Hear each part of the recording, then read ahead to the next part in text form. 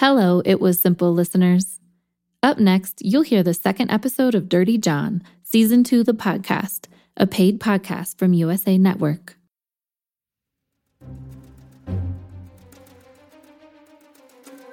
Dirty John Season 2, the podcast, is a series paid for by USA Networks and produced by LA Times Studios in support of the television series Dirty John, the Betty Broderick story. The riveting and complicated tale of the San Diego mother of four who murdered her ex-husband and his new wife more than 3 decades ago. The crime and its aftermath captivated the nation, dominating headlines with intense trial coverage and providing a complex portrait of the woman at the heart of the story, Betty Broderick. The creators of this new series on USA Network relied on female directors in this retelling of the infamous murder. In this episode, you will hear their insights on what it took to bring a fresh approach to this enduring story. Among the directors whose work shaped the series are Maggie Kiley and series director Alexandra Cunningham, who made her directorial debut. I have a new respect for directors that can just come on board a series in the middle of a season, that they have not been part of all the story discussions, because I felt like the only reason that I survived was because I was the person who had created everything that put us there in the first place. So hopefully that respect will translate even more to the directors that I work with in the future, because now I know how hard it is to be them. Maggie Kiley has directed lots of episodic television, including American Horror Story and Riverdale. For Dirty John's second season, she directed 4 episodes, including the first and last of the series. She talks about what attracted her to the project and how she and the other women working on the series connected to the story. This is Maggie Kiley. When I first spoke to Alex Cunningham, I was excited by the idea of coming at a story like this one that we'd so often heard, sort of the big elements of. I'd heard kind of the salacious headline, but coming at that story from the inside out as opposed to the outside in seemed really intriguing to me. We were fortunate in that we had a great collection of women directors for this particular project. I'm not sure if it was a conscious decision early on. It was about who was the right fit for this particular show. It was wonderful. I was certainly compelled by the story of a woman who had a very specific idea of how her life was going to unfold and how along that journey things changed very drastically for her as she went. Culturally, Betty Broderick was raised to be a wife and mother. Those were her 2 identities, imprinted since childhood. But when her husband fell in love with another woman, she found herself without one of those defining roles. Alexandra Cunningham adds her take on Betty's reversal of fortune. What Betty thinks she lost is rooted in the beginnings of their love and their marriage and their children, and the fact that she really felt that it was the 2 of them building something and climbing a mountain together. Then they got to the top of the mountain and she was abandoned. Once you see where they're at when they actually officially get divorced and how angry she is, that's the time to go back and say, was she always like this? And the answer is no. That's what influenced the nonlinear timeline more than anything. Capturing the twists of Betty's life over several decades demanded extensive preparation. Maggie Kiley explains.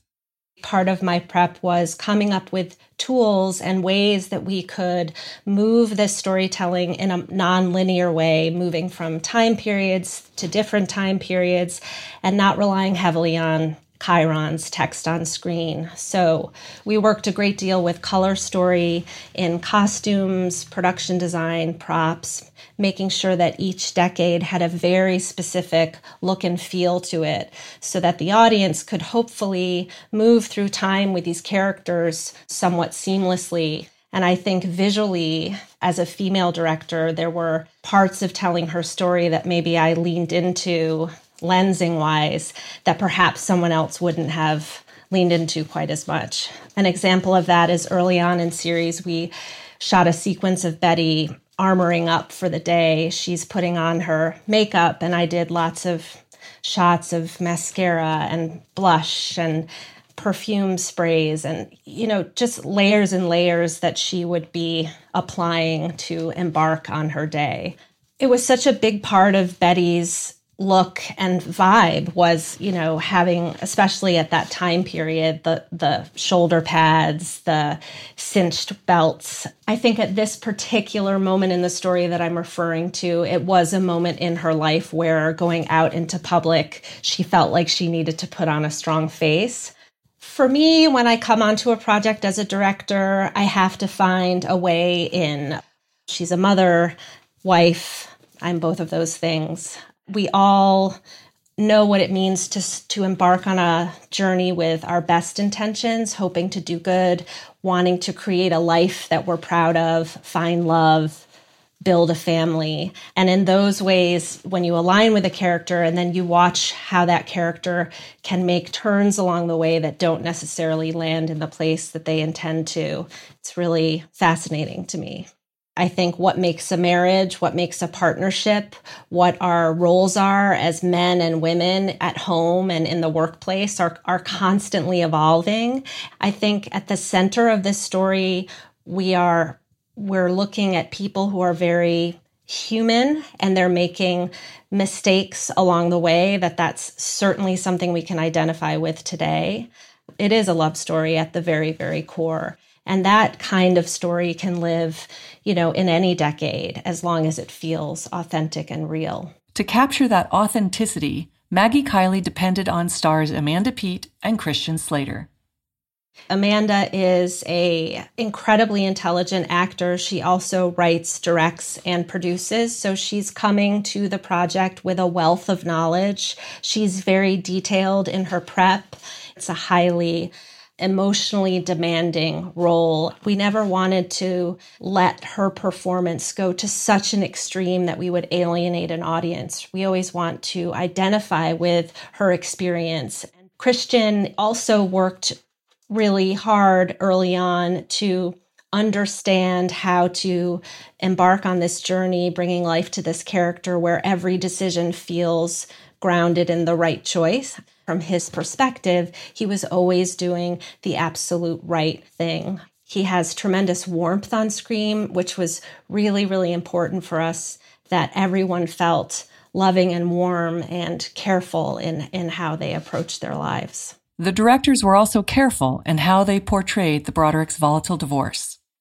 I remember having a conversation about divorce and what divorce means now versus what divorce meant then.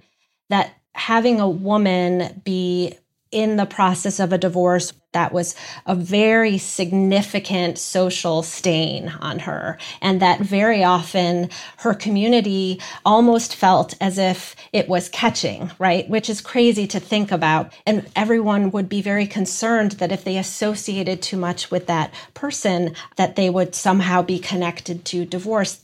I think when we're sitting in our own car looking at a woman on the side of the road, it's really easy to pass judgment on why we think she's wrong or why we think she's right.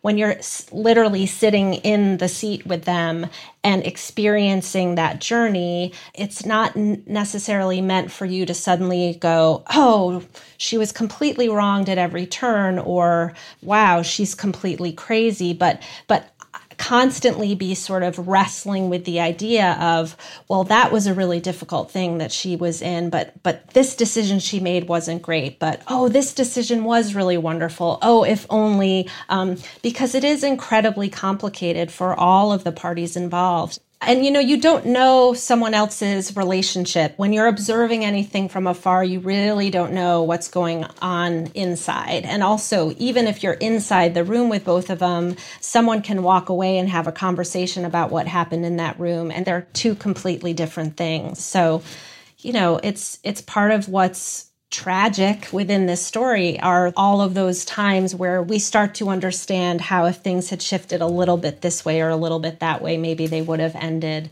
differently. The Los Angeles Times newsroom was not involved in this podcast. The 2-episode premiere of Dirty John, the Betty Broderick story, is Tuesday, June 2nd on USA Network.